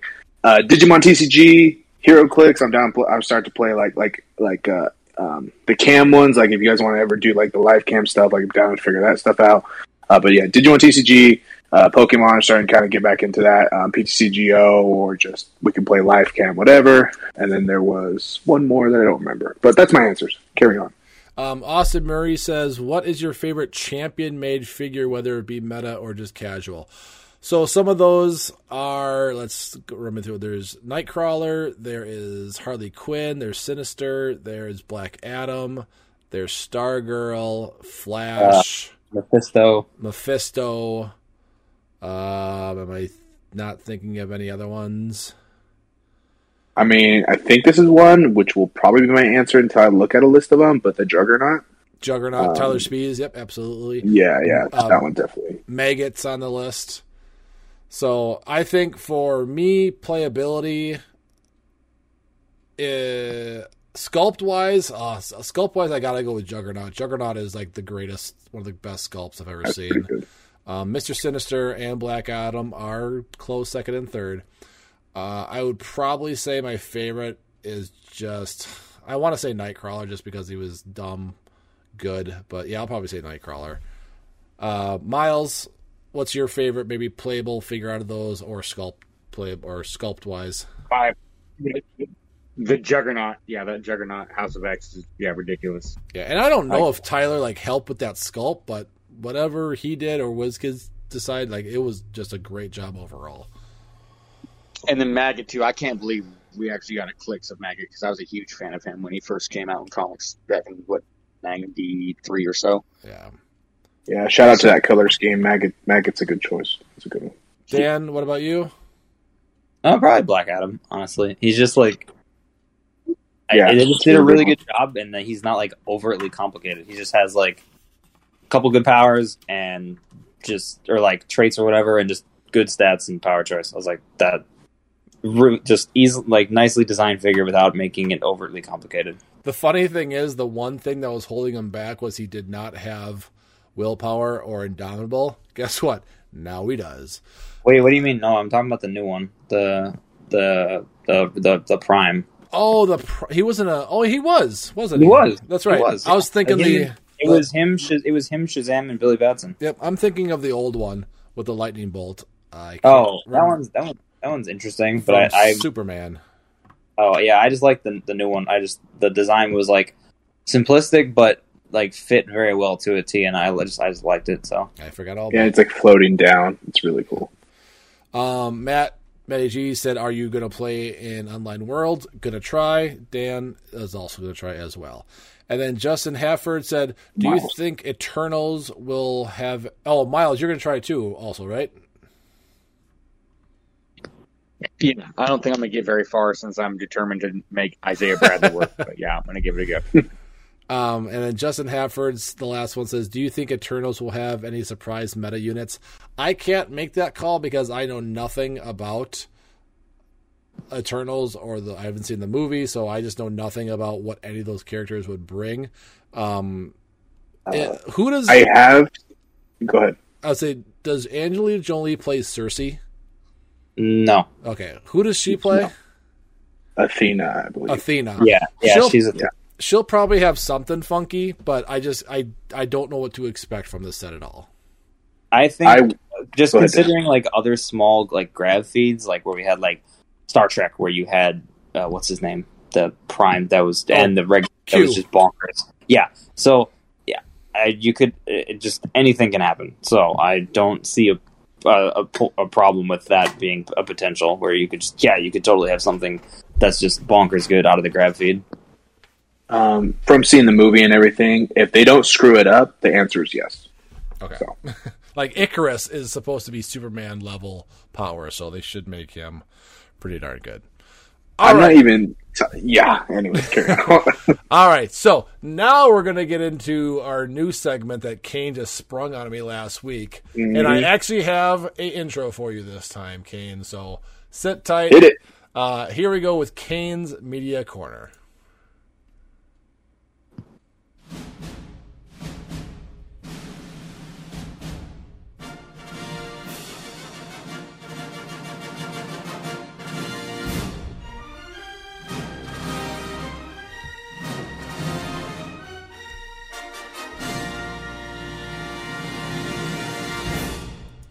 All right, but I am going to take over the subject on Kane's Media Corner because it is a subject that we can all talk about.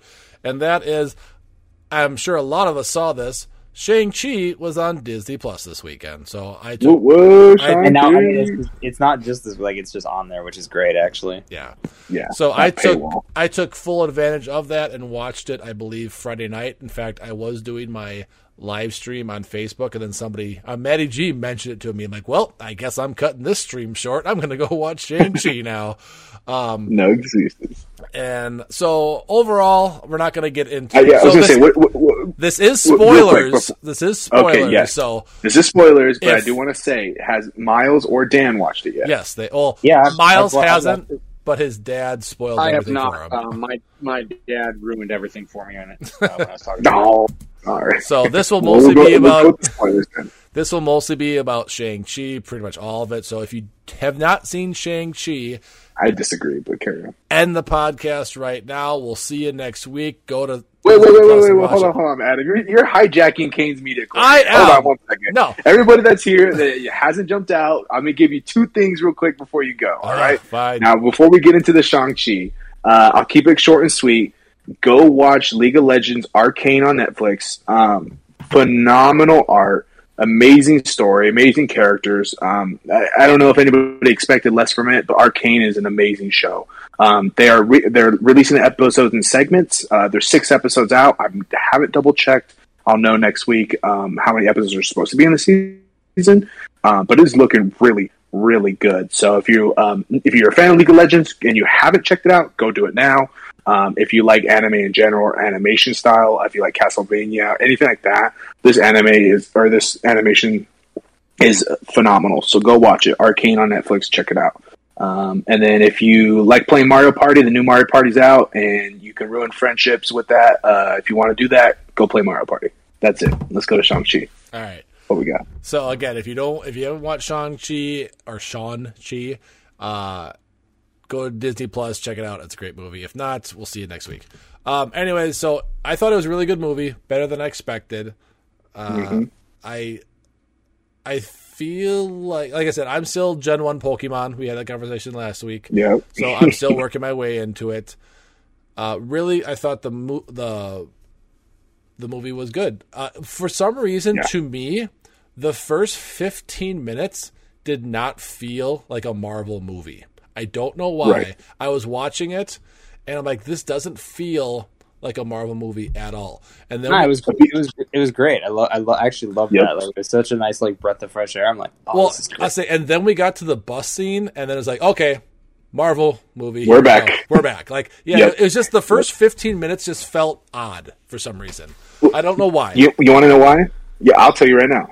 Because they haven't done it in a long time, and what it was is they set it into reality. They rooted into real life. And before everybody yells at me, I understand Falcon and Winter Soldier, that's a show, whatever. I'm talking about the movies, right? They haven't done that in a while in the movies where they get to know the characters right off the bat and they're just human. They humanize them. They're just people like us. And just like you said, right away, as soon as he starts getting ready to fight, okay, boom, we're back in the MCU because it takes away that everyday Joe Schmo thing. So Yeah. And in San Francisco, like that's how it is. Like I was listening to another podcast about people reviewing the movie and who live in San Francisco, and they're saying like the street corners, the bus, the karaoke, like that's what people do in San Francisco. And like, it's like it just and life was back to normal. Like it was after the snap, so everybody was back. They never really talk about if Shang-Chi was one of the snapped people. So that's going to be kind of interesting moving forward how they deal with like the snap, because like even his dad, like was he part of the snap or was he immune to it because of the 10 rings? But did they just make Shang-Chi like one of the most powerful people in the Marvel universe? Because I feel like that end scene with Dweller in the Darkness might have put him over the top over a few people. First of all, like the fact Dweller in the Darkness is a thing, that's pretty freaking cool. Yeah, that was cool because he's like a lesser known Marvel character. Well, They really like adapted his visual appearance to be a lot different, but I'm okay with it. I was like, you know what, they made it work, and I was with it at the end. I was like, you know what, I'm okay. That's okay. Yeah, I mean, the last section of this movie was like anime, it was just pure anime. Yeah, like it was just like Dragon Ball Z powering up and fighting the dragon. I don't know they're not like Infinity Stone levels of power, so I don't really think he's definitely not. Like, he's strong, but he's still human. Well, so just the fact that he, like, put those into the Dweller of Darkness and basically, like, did a blender inside the guy.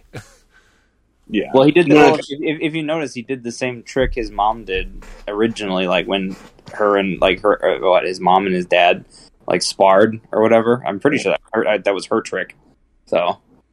Maybe. Yeah, I don't know. I haven't rewatched it yet, but I do know, like, I don't know if he's completely OP, because I know his dad, like, had so much time learning what the rings can do. So I feel like they're going to be able to power scale him that way if they choose to be like, hey, he hasn't trained too much with the ring, so he doesn't know everything yet. Yeah. But I think, and I won't go too much into it, but there are hints of this movie connecting to Eternals in a way, which is very interesting. But it's kind of like back in the day, right? We don't know what that Captain America connects to this or does that, or how much Age of Ultron really does affect the MCU. And I feel like Shang-Chi, Eternals, I think we're getting those movies again where right now they're great. Oh, like so many theories, but we don't know what they actually mean to the MCU yet. So and it's like they said that they're going to connect everything between the TV shows and the movies, so I think that I don't know. I feel like they've gotten to a point where they can definitely do a lot of, like, the little threads in the movie, like where it was like Emil Blonsky or whatever fighting Wong, which was pure hilarity when they were in. Was that supposed to be Abomination? That was Emil Blonsky from the Incredible Hulk. It was great. I was like, oh my, they like that little thread from way back in, what was it, like 2006 or something when that movie came out? I mean, that was great. Like it was just a little Easter egg that, you know, was like this cool. Didn't have to be a lot. I mean, it was just neat. So, yeah, I'm glad they figured out how to put Wong in there. I'm really happy with that.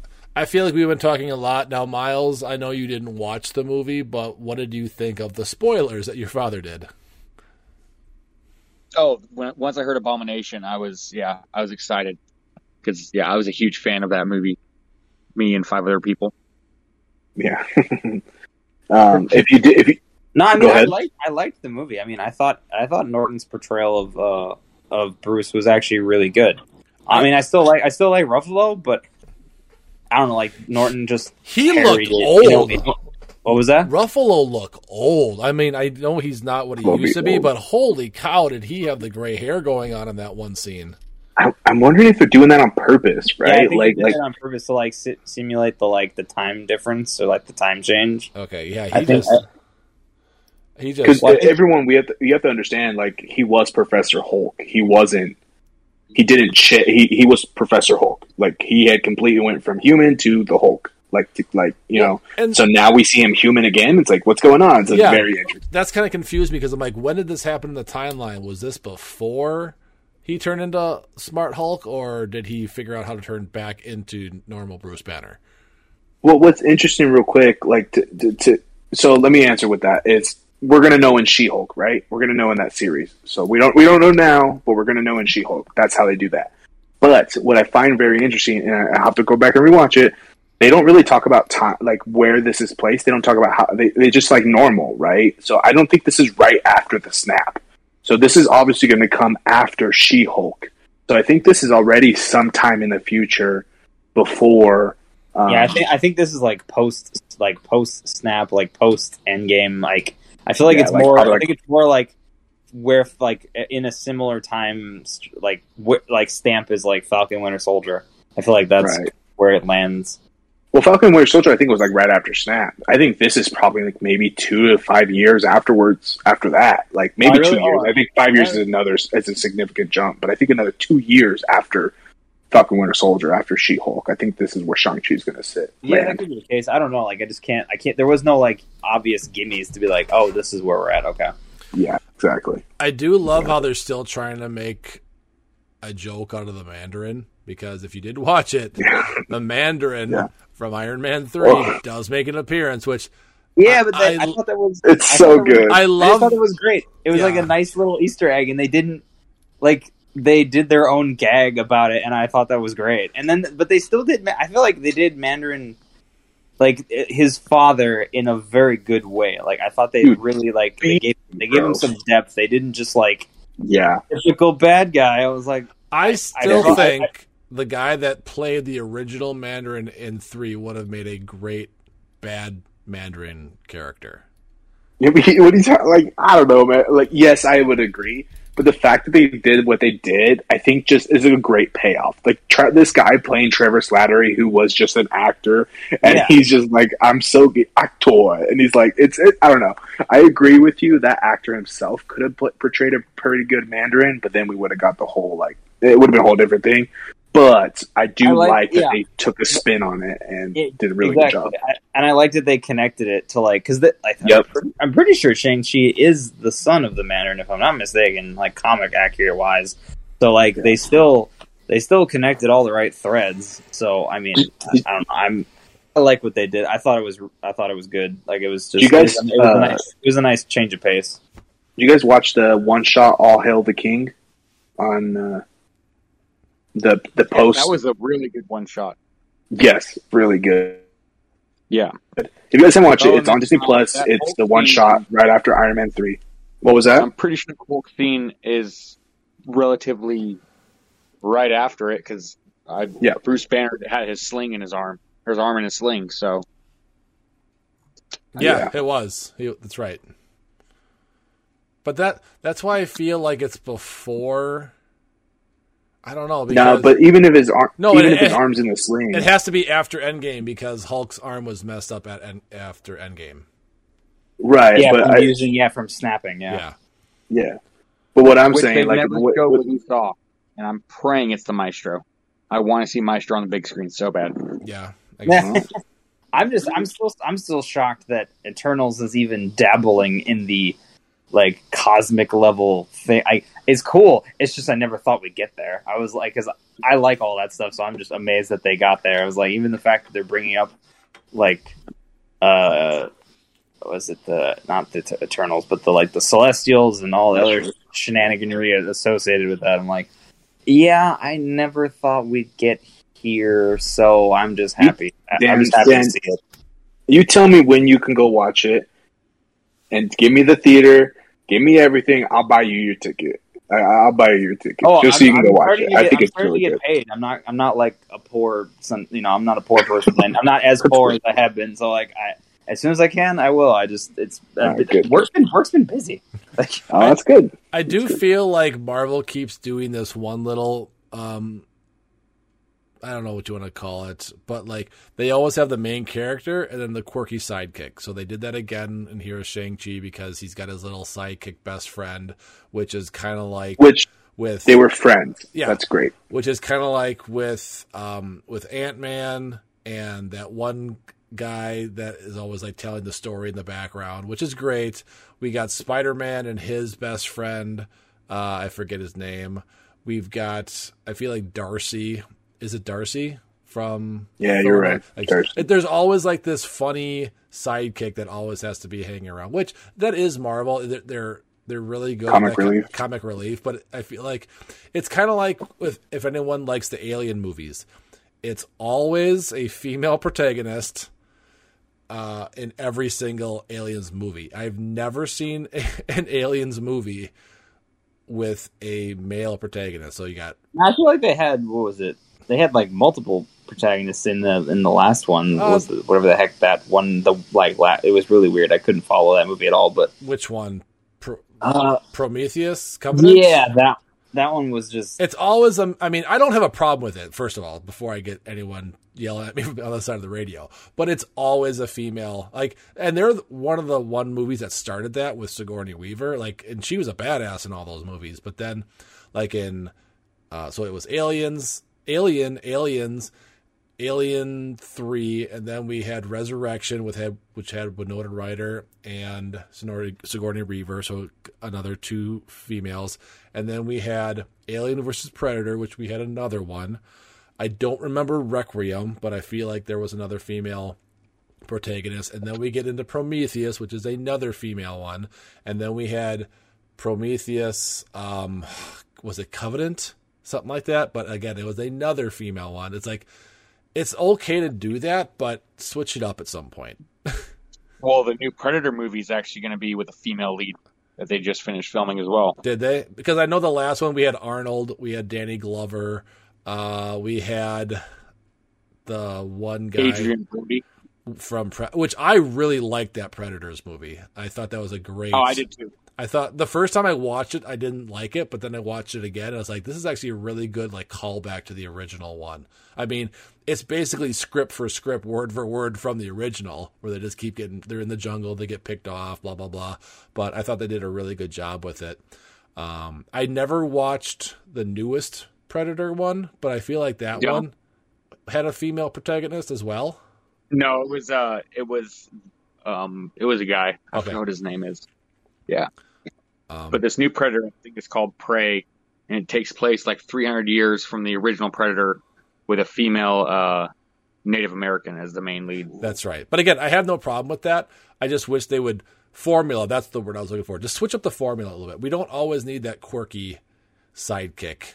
Even with, what was it? Thor Ragnarok, we got Korg.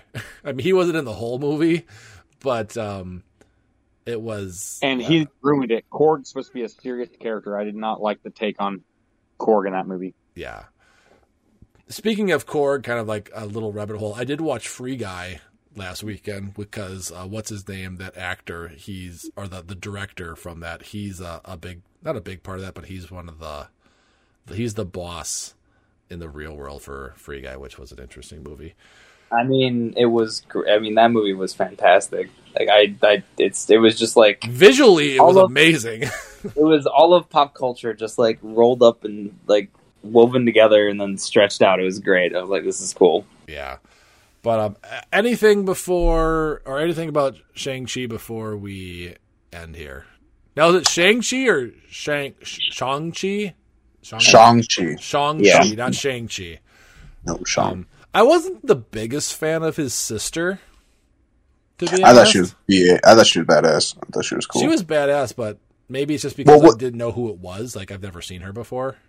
And I think that's what adds that kind of that coolness to it. My thing is that you get this character who wasn't really in the spotlight. Sorry, my headphones died, so I don't know what happened. So I'm sorry if I'm coming through pretty bad, but I'll make it quick. The character is really cool. It's very sad because she completely doesn't really speak to her father, or her father doesn't speak to her. I don't think once in the movie, which is very sad and kind of puts his character into perspective. So I think she's really cool. But my overall thoughts before we go is just this movie was great. I think it has a great cast, great diversity. And probably 30 minutes into the movie, we haven't really spoke that much English. It's mostly just Mandarin, and it really adds a nice uniqueness to the MCU that we haven't gotten in a while. So I liked it a lot. One other thing, and I try not to get on the negatives. It is overall a really good movie, and I feel like we're nitpicking at this point. But I'm kind of tired of the whole at the end of the credits. Shang-Chi will return. The Guardians of the Galaxy will return. Like Iron Man will return. It's like we get it. That's just they're gonna be around. I mean, that's just a throw to most comics. Like most comics at the end do something to that effect. Okay. So it's not bad. Like it's just a nice little. I don't know. I feel like they do a lot of like little things to try to stay true, like somewhat to the comics. Like obviously they're not sticking like 100% to it, but I feel like they try to like at least like tip their hat a little bit. And can you guys remind me the end credits? I know the first one is Wong coming through the portal and saying, "Hey, both you guys, we need you." Which Wong does not need the sidekick. I'm going to just throw that out already. She's just part of the MCU now. But what was the end scene again with Dr. Banner and Captain Marvel?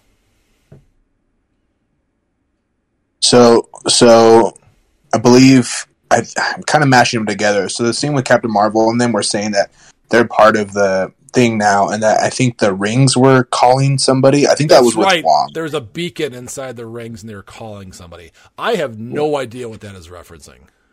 Yeah, I honestly. Well, because the rings are technically from another. Well, in the comics, the rings are from another, like, planet or something like that. They're alien technology. Technically, I'm pretty sure. Hold on, let me double check this. Because I remember because he said, "Don't do that, Dan. Don't do that." He doesn't want spoilers. No, it's like comic history. It's not. It's not. I'm just saying, if you may, if you're not careful, you may see spoilers for Eternals. So just be careful. Oh, I don't really. That's not a big deal, honestly. It's like, I'm looking at like the Marvel wiki page, not the like where they appear not in Wikipedia. But yeah, I've said my piece. Yeah, if it's gonna be, let's just not dive down that yet, because for people that haven't seen Eternals too. Well, basically, at least comic wise, the rings are from like another planet. They're like from a different alien race, and so I don't know if that's where they're going with it or if they're going somewhere else, but that's like comic wise what they were. Okay. But I have no idea, maybe, and I don't know, it's going to be very interesting because usually with those final end credit scenes, I know what they're talking about. In this one, I just have no idea what is going on, but it'll be interesting to see how they tie that in. I've been waiting forever for Adam Warlock to show up. So that's the one thing that when I was in they picked him. The actor you're talking about? They picked it. I was like, that was like like casting, solid choice for that, by the way. When I watched Guardians 2 and they showed that, I was like, in the theater, I'm like, Adam Warlock! I know who that is! Like, it's the Cocoon! So I'm really excited to see what kind of... And I could have swore that Adam was going to come at the end of Endgame because he's the one, I believe, in the comics that killed Thanos. And I know he was a big part of the Infinity War and stuff like that. Like, I was 100% accurate or 100% sure that Adam Warlock was going to be in either Infinity War or Endgame. And he never killed Thanos. He just, like, I don't know how to put it. He made Thanos realize that him assembling the Infinity Gauntlet was, like, the wrong decision. Yeah. Basically, at least I think in the original Infinity Challenge series from, like, the 80s, I think, was when that came out, I think. Everything pointed to him showing up, like, oh, he's the keeper of the Soul Stone, blah, blah, blah, blah, blah, blah. Like, he's going to be in it, no problem. And he's still incubating in a cocoon somewhere. So hopefully he'll show up. I think he was confirmed he is in Guardians 3, if I'm not mistaken. Yeah, because they cast Adam or Will Porter or Collier, something like that. The guy from the role. Meet the Millers? Was that the movie? Yeah. He was in? Yeah. He was also... I feel like he was in a few other things too. I feel like he was in Breaking Bad too. I could be wrong. Let's see. He was in The Maze Runner and The Revenant. We Are the Millers. Don't know if he was in Breaking Bad. Maybe he was not. Okay, he was not. Yeah, and one of those popular memes that is going around. You got paid $5,000. You guys are getting paid. Yeah, that's like the biggest, or one of the biggest memes around right now. But all right, he looks completely different.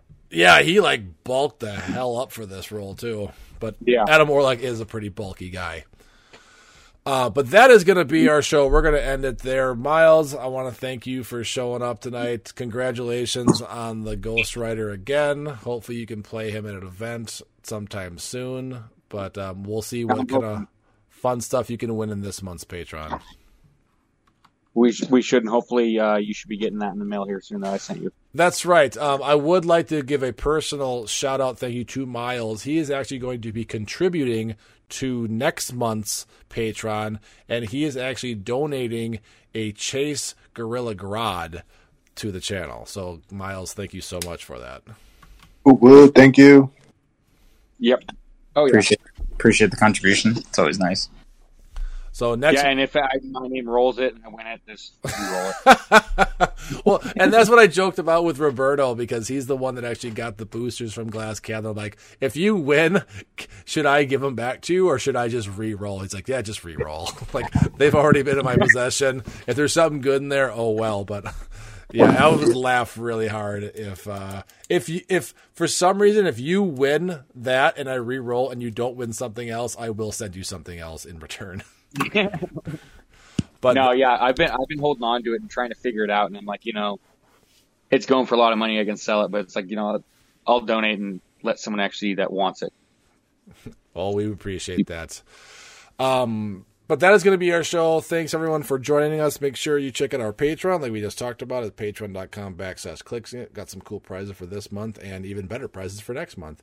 And then make sure you check out our sponsor at glasscabinethobbies.com. Use code CLIXINIT, CLIXINIT, and you get 5% off your order. And as soon as Empire hits the shelves, he will be doing those case breaks, which I've always had pretty good luck on.